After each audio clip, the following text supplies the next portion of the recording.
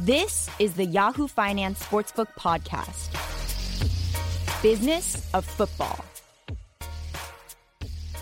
Welcome back. Here we are. I'm Dan Roberts, and it's week 5 of the NFL season, episode 5 of our podcast.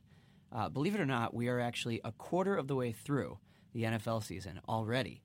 Hard to believe that does happen so quickly, but it's 16 games in the regular season, and we've seen 4 of them. So we are chugging along, and boy, 25% through the season, the biggest narrative for sure remains TV ratings, President Trump, and players kneeling during the anthem. And I would say it's fair to sort of put all those together as part of the same ongoing story. The story being Colin Kaepernick was not signed to a team. Other players have taken up his mantle and continued his protest, which originally was intended to raise awareness of police brutality and the plight of Black Americans. But now those protests have taken on a different sheen, I'd say. In many ways, some players, I think, are just protesting President Trump. But anyway, all of this involves advertisers in a really interesting way. It involves the NFL sponsors and it involves advertisers because you wonder, when does the noise about something like this get loud enough that advertisers start to rethink their approach? Now, we discussed this very issue week 2, and this was before it even became so loud. It was before President Trump got involved and started tweeting angrily about the NFL. But we discussed it as it relates to official NFL sponsors. Our guest at that point was Elizabeth Lindsay from Wasserman, who works with these official sponsors. But this episode, we're going to look more into the advertisers. Not all of them, of course, are official sponsors. These are companies that spend to advertise during football games because they see the value of reaching football fans. And the question is that value diminished right now as a large part of the country claims to be outraged that players are disrespecting our flag by kneeling when the anthem plays? They're nervous. I mean, it's just how it works. Everyone is looking at the numbers. They're looking at the ratings. They see that they're down 13% in the first week, and they're nervous. They're like, well, are we overpaying? What are we going to do? Can we have makeups? How else are we going to get this exposure back? That was Brian Cristiano, who is the founder and CEO of an ad agency called Bold Worldwide. He works with a number of companies that advertise during football. He also has a sports business podcast of his own. Good guest, so stay tuned for our chat with him. Now, let's look at the ratings trend so far this season. We know that last season the NFL suffered, in some weeks, its worst ratings declines in 15 seasons. So there were a lot of high expectations, a lot of scrutiny going into this season. People wondered, would it bounce back, or would ratings be bad again? So starting with week 1, they were down 13% on average. And, boy, that's an eye-popping number. That's very bad. But, of course, there's a big caveat there, which is that Americans were focused on news coverage of 2 major hurricanes, Harvey and Irma. And Nielsen and some others said that, the hurricanes were a significant distraction. Now, in week 3, if we fast forward to week 3, really interesting change started to happen. CBS and the NFL were touting that ratings were up, and a number of places reported that, said, oh, ratings were up. But actually, that was only if you included the numbers for the pregame shows. And boy, it's not hard to imagine why pregame shows were up. This was right after President Trump's remarks in Alabama, right after his many angry tweets, and I think fans very clearly wanted to see what football analysts would say about the protests. Unfortunately, the numbers suggest that they tuned in for the pregame shows and then they tuned out for the games. CBS's pregame show up 33% in week 3. Fox's 11 a.m. pregame show up 30%. Fox's Sunday night pregame show up 9%. These are crazy, unheard of bumps for the pregame coverage discussion. So that suggests that people really are paying attention to this controversy. Now, everyone wondered, would the controversy boost NFL ratings? And some people would say, I support what's going on in the NFL, so I'm gonna vote with my viewership and watch. Or would it have the opposite effect? Would it cause a decrease in ratings because people say, I'm boycotting, I'm tuning out because I'm with President Trump. I'm outraged that players are disrespecting the flag. And boy, you see a lot of noise on social media. You see a lot of people claiming that. But the numbers don't suggest that that happened either. If you just look at the ratings week 3 for the actual games, there were very slight declines. And I would argue that it could have been that way regardless of the ongoing controversy. And I think the biggest thing we have to remember as we talk about ratings and we try to, dissect them and point to something and say, here's why they're down, is that all of live sports ratings are down across the board. And it's due to cord cutting. It's due to the fragmentation of cable. So I think this is all part of the same trend. We're seeing that live sports, and yes, especially the NFL, more than anything else, was long considered the last remaining bastion of cable, the last reason to pay for cable. And I think that's becoming less and less true because you have more and more options of ways to find an NFL game. Maybe not the actual full game, but certainly highlights and clips and summaries here and there in bits and bytes. You have more options than ever before. And so people may not see the value anymore of watching a full game on cable. Now let's bring this back to the NFL's sponsors, the big blue-chip American, mostly publicly traded brands that spend a lot of money to have the highest possible relationship with football. Amidst President Trump's comments and amidst more and more players either kneeling or sitting during the anthem or standing with locked arms, amidst all that, the official NFL sponsors, and there are 35 of them, have been pressured to issue public statements taking some kind of side. Now, mostly they're silent, but we have tracked this very closely at Yahoo Finance.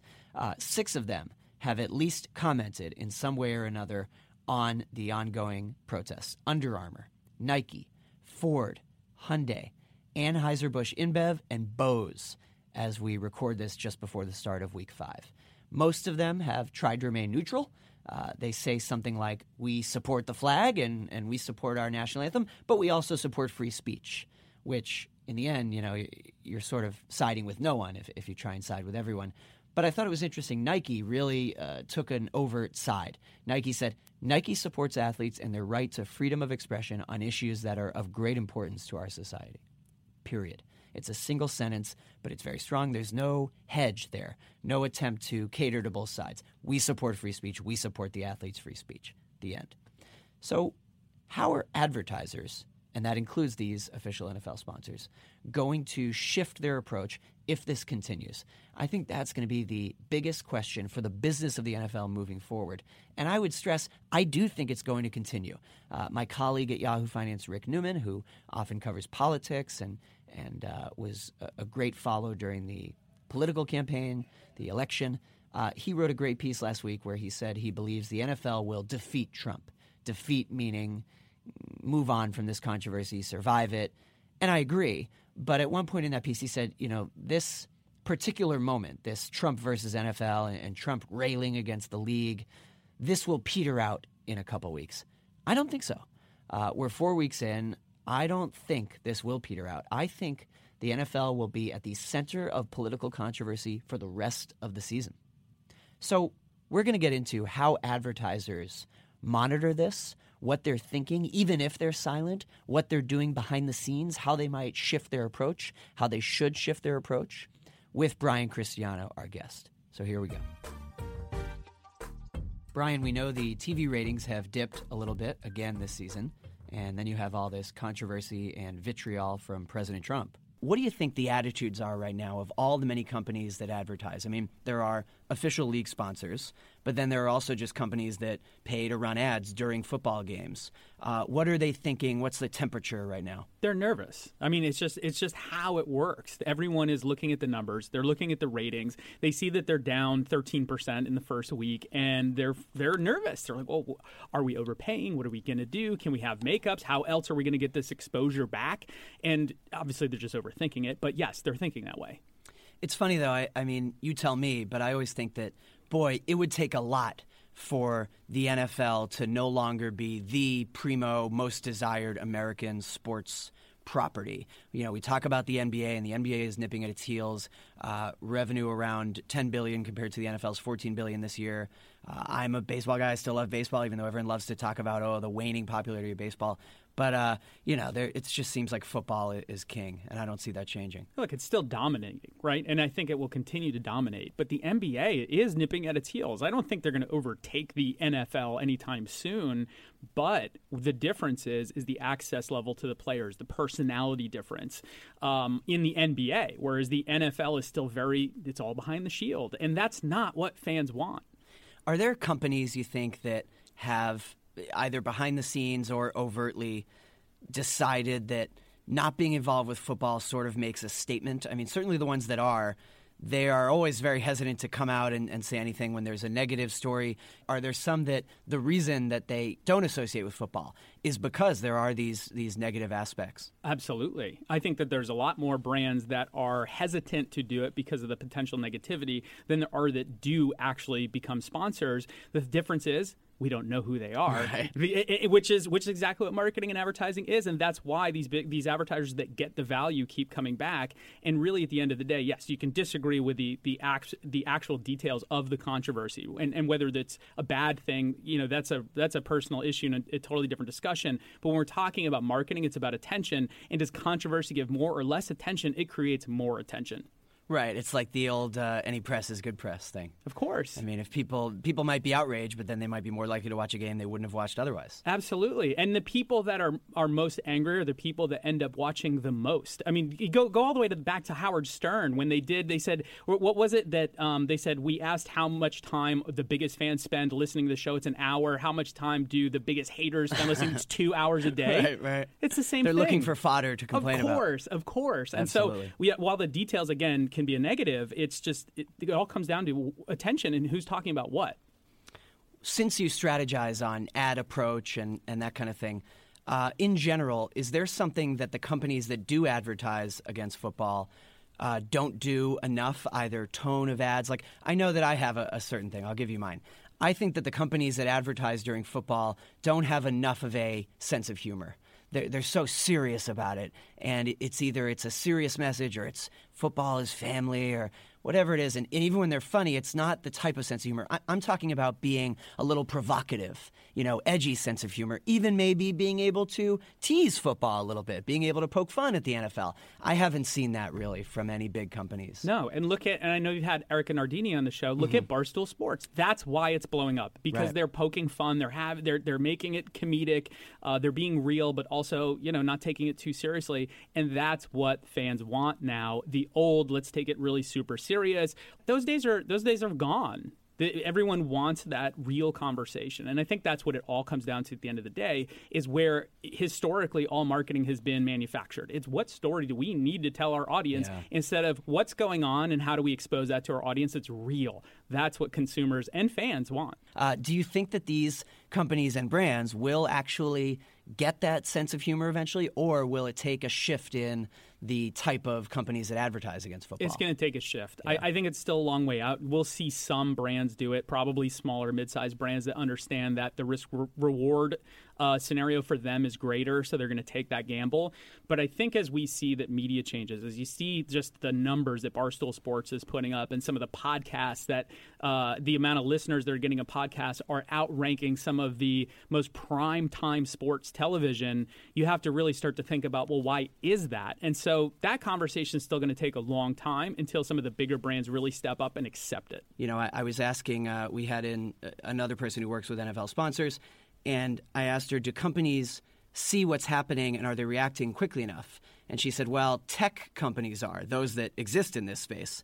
But, B2B and big consumer brands, they move slow. Is that right? Yeah, I think they all move slow. I honestly, even some of the bigger tech companies, I think are slow, with the exception being the platforms, meaning Amazon, Facebook, even we can have a whole other side discussion about Snapchat. But the platforms are moving quickly. But the actual companies that are marketing, I haven't really seen any of them act in almost real time. It's very rare. It's like when it happens, we all talk about it. Exactly. And then we don't hear about it for 6 more months. Yes, we can count on one hand the number of examples because they become famous. There was Oreo, and there was a lighting problem in the Super Bowl, right? The power went out. That's right. And they did, dunk in the dark. And dip your Oreo in the dark. I mean, it's so famous. And I just laugh because, boy, the amount of PR, positive buzz, mileage that they got out of that 30-second split decision has lasted for years. Still and it speaks less to the impressive achievement that they did and more to what you're saying, which is that other companies have been slow to do something similar. Of course. And it's just about, again, it's about being part of the conversation in real time instead of manufacturing a story that's going to take place in 6 months. How does a company be part of the conversation in real time? Maybe it was already a couple of years ago, but at some point we started seeing ads in the Super Bowl that had a hashtag in them. And to me, that's like, well, yeah, that's 101. That's the most basic. That shouldn't be getting overly praised. But there was a time when even that was an edgy new thing. And I remember one specifically, I can't remember what company it was, but they did a hashtag and it was a giveaway. And by the end of the game, they would announce who won the money if you retweeted it. So everyone was shamelessly retweeting their tweet because they wanted to be considered, it was like something with cash or maybe it was a lottery. I don't know. But what are the newer examples that either are happening or that you expect to see soon that represent a company creating a conversation in the moment? Well, I mean, I think we saw at least a try at it, which was Snickers, right, that did the live ad in the Super Bowl. Yes. It was terrible, let's be honest. Correct. But they tried something, which I'll at least give them kudos for trying. Where I see it starting to happen is brands hopefully figuring out that, well, when the commercial break comes on, all the attention is gone. Nobody's actually seeing our 30-second ad in that X amount of minute break. It's not happening. Where are they going? They're going to Twitter. They may be on Facebook. They're talking about the game. So how can you engage those people during that break on your own directly? And it's not about making an ad. It's about becoming additive to the conversation because brands continue to just rob engagement and they just rob they rob and pillage all of the fun that's actually happening. Whereas, again, I think you got to look at like a Barstool Sports and Bleacher Report where they have no problem poking fun and having a good time and putting out gifts during the game that are additive to the conversation. And brands just need to think about that more or less being more of a media company than being an actual like, I'm going to tell you what I want you to buy right now, because that just doesn't work today.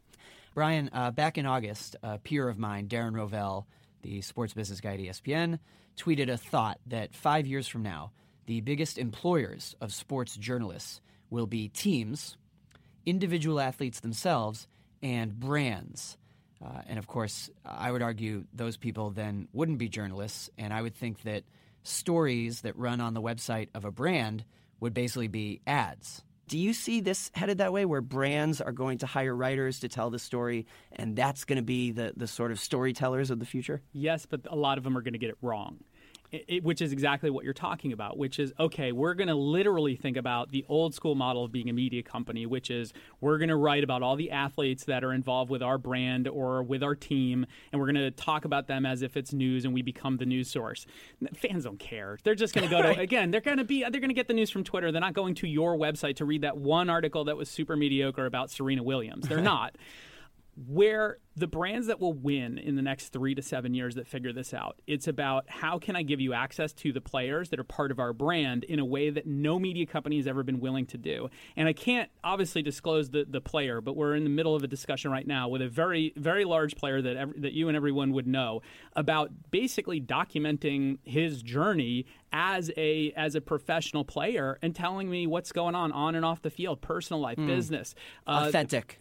Just essentially documenting, just telling me what's really going on. And the difference being that, yes, you can go on ESPN and you can see the 60-second, 90-second highlight of this player or this team, or now you can go watch 10 minutes, 15 minutes of behind the scenes. That's not phony. It's real. Right. And that's what fans really want. They want you know what it is? It's just the depth. I want more. I don't want you to tell me the highlights. I've already seen that by the time you're talking about it. I already know what the highlights are. I already know who won. I don't care.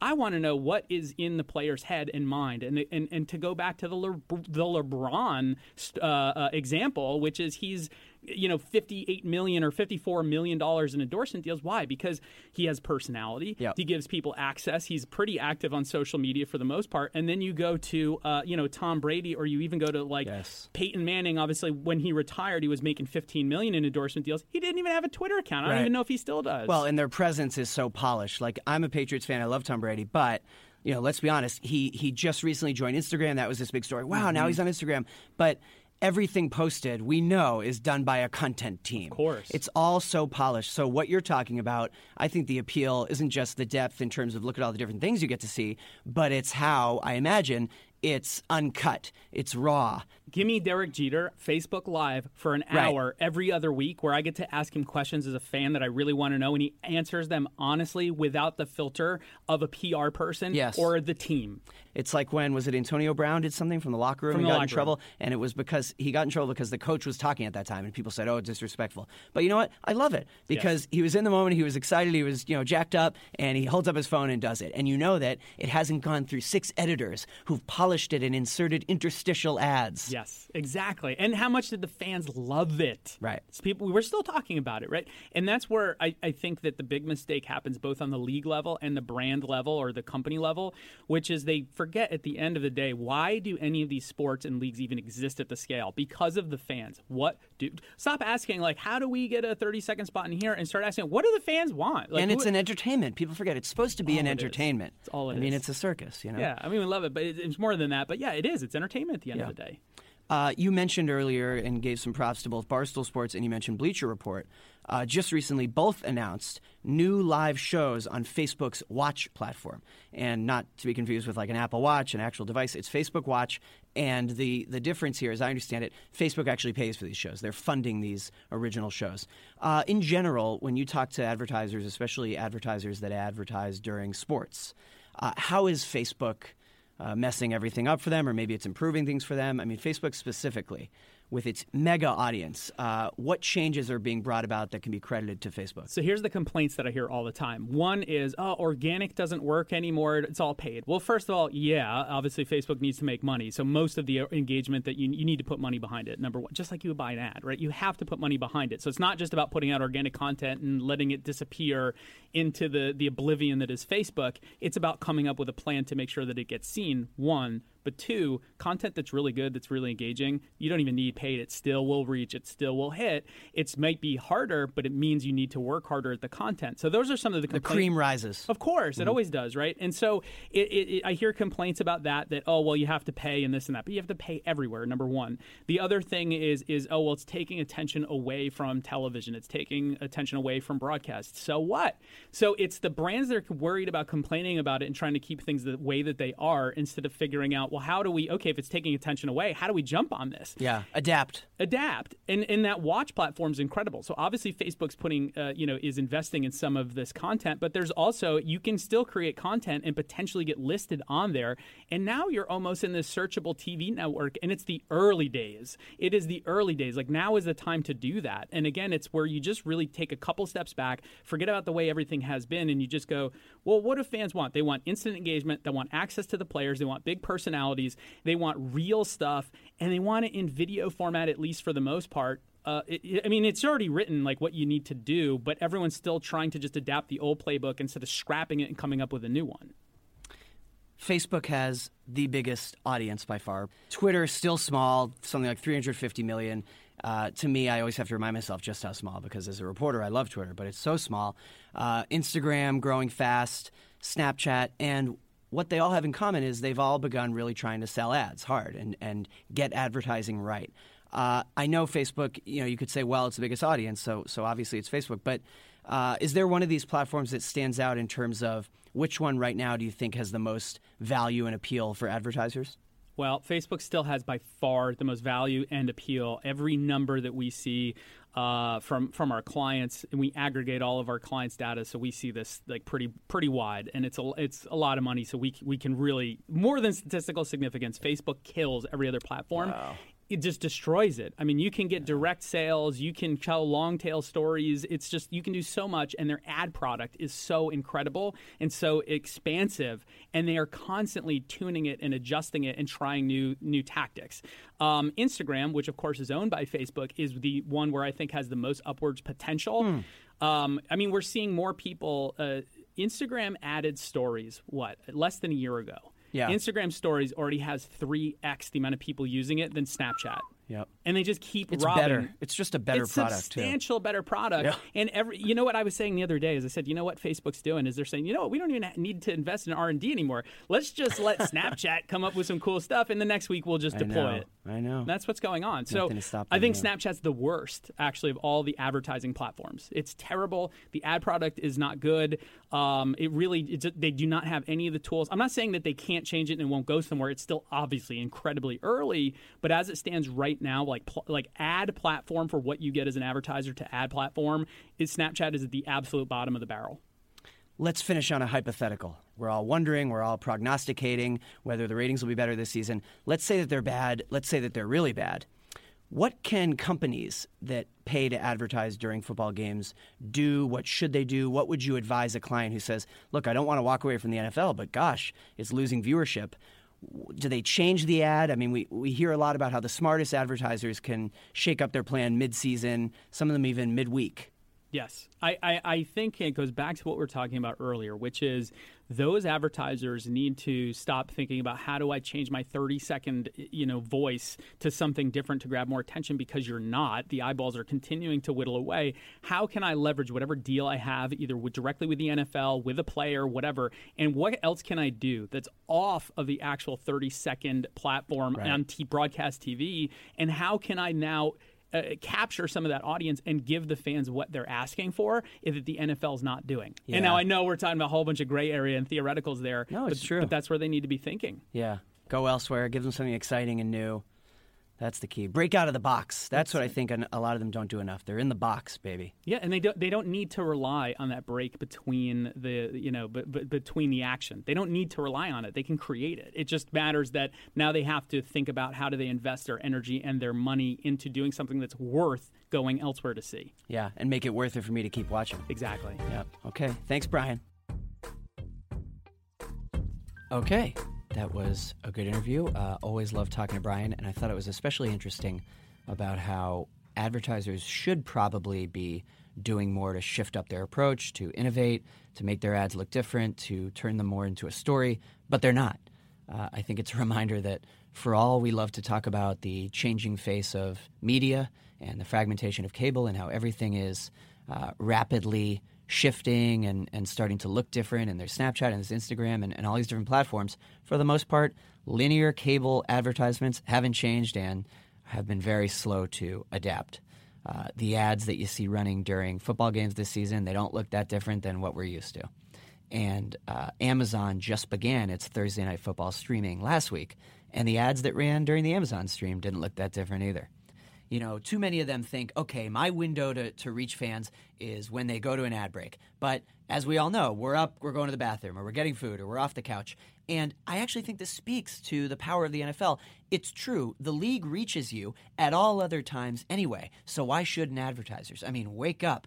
NFL reaches you in various ways, whether it's news updates, social videos, tweets from athletes. It reaches you all year round and at times when you're not watching football. In fact, I would argue that the times when I'm watching an NFL game are when I'm least connected to all the other related posts and news about the league, because I'm looking at my television or looking at my second screen, so to speak, my phone or my iPad, and I'm in the in-game window, as the NFL calls it. But the league news, the stuff, the content is coming at you all year at all other times. So I agree, advertisers need to realize that. And I think it speaks to, again, the power of the NFL. It's not going anywhere. It is bombarding you all the time. And so the advertisers need to adapt to that, and they need to learn to reach you at other times as well. So let's get into where the NFL ratings are going to go due to this controversy overall. The answer is they might continue to dip, but my biggest lesson, my biggest takeaway, and I know I've said this before on this podcast, but the NFL is not going anywhere. I swear, President Trump can say whatever he wants, say the game has gotten soft, say that the players are disrespecting our flag. Some people will say I'm boycotting, but the NFL continues to grow every single year. I think it's really important we mention last season had this huge ratings dip. That is factual. That is true. The league can't deny that. Everyone knows that. But you know what? Revenue is going to go up this season, projected to hit $14 billion for the league.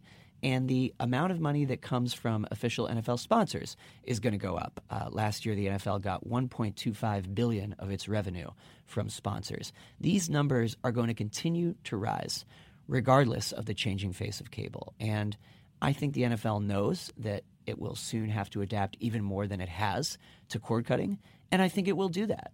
We can talk about how other leagues may have been faster. That's fine, but the NFL is not going anywhere. And if you look at the way that advertisers have shifted their approach on social, they know that these platforms are coming up.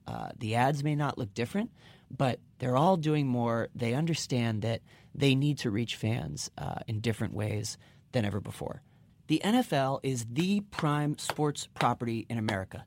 And in fact, if you look at the fact that President Trump has targeted it and criticized it, well, boy, he isn't talking much about the other leagues. He disinvited Steph Curry, who's an NBA player. That's fine. But you don't see Trump talking about baseball. You don't see him talking about the NBA as a league. What you see is a focus on the NFL because the NFL is the story. And it all loops back to what we discussed in our first episode of this podcast, the obsessive, incessant media coverage. The fact that all the other sports have a season, and we discuss them when it's their season. The NFL almost has no season news-wise. It dominates the discussion all year round. I go back to our guest from the first episode, Erica Nardini, the CEO of Barstool Sports. She said, here's her quote, "There are all these stories of football's over and the concussions, and people call it the no-fun league, whatever, blah, blah, blah. You should have seen the thousands and thousands and thousands of fans in Philadelphia." She's referring to the NFL draft. And the ratings for the NFL draft reflect this. The fact that just the draft, which is not by its nature interesting in any way. I mean, I'm a football fan, and I care about the results of the draft. I care about reading the next day which teams got which players. But to watch the draft, I mean, visually, that is not an engaging thing. But it gets huge ratings. People will watch anything NFL-related. NFL films, ESPN specials, 30 for 30s, the HBO show, Hard Knocks, the behind the locker room, and seeing which players get cut. Any little bit about the NFL will get attention. And Brian Cristiano mentioned that, tracking an NFL player on his day-to-day story. Antonio Brown going live on Facebook from inside the locker room when the coach was trying to talk to the team. He got in a little trouble, but people loved it. It's real. It's raw. I mean, with no other league do we get so granular. We dissect the celebrations and the rules around touchdown celebrations. We dissect the social media policy and what the NFL and the Shield allow each team to do. People are not going to just suddenly stop caring about the NFL. So, again, I love talking about this. I'm a broken record on this, but all of the noise on social media, people who claim that they're boycotting, that they're not interested anymore, I just don't believe it. Maybe they watch fewer games per season. Fine. Maybe they stop watching a game earlier and they don't watch the full game if it's not close. Fine. But boy, I think it's going to take a lot for any other major American league to catch up to the NFL. That's not going to change. Advertisers are not going to walk away. Sponsors are not going to walk away. They are silent so far for the most part on this controversy, and they don't want to have to issue a statement because they don't want to have to take a side because football fans in America are the most valuable property to these advertisers, the most valuable demographic. That's not going to change. What do you think? Why am I wrong? Why are you bearish where I'm bullish on the NFL? Why is the NFL going to lose its top position sometime soon? Tweet at me, email me, tell us, post on our Yahoo Finance Facebook, or comment on the story that I write to go with each episode. And speaking of the episodes, don't forget to rate, review, and subscribe. Find us on Apple, Amazon, Google, Acast, everything that has podcasts. We're there. Listen to us, and I will see you next week. Episode 6, Week 6. Goodbye.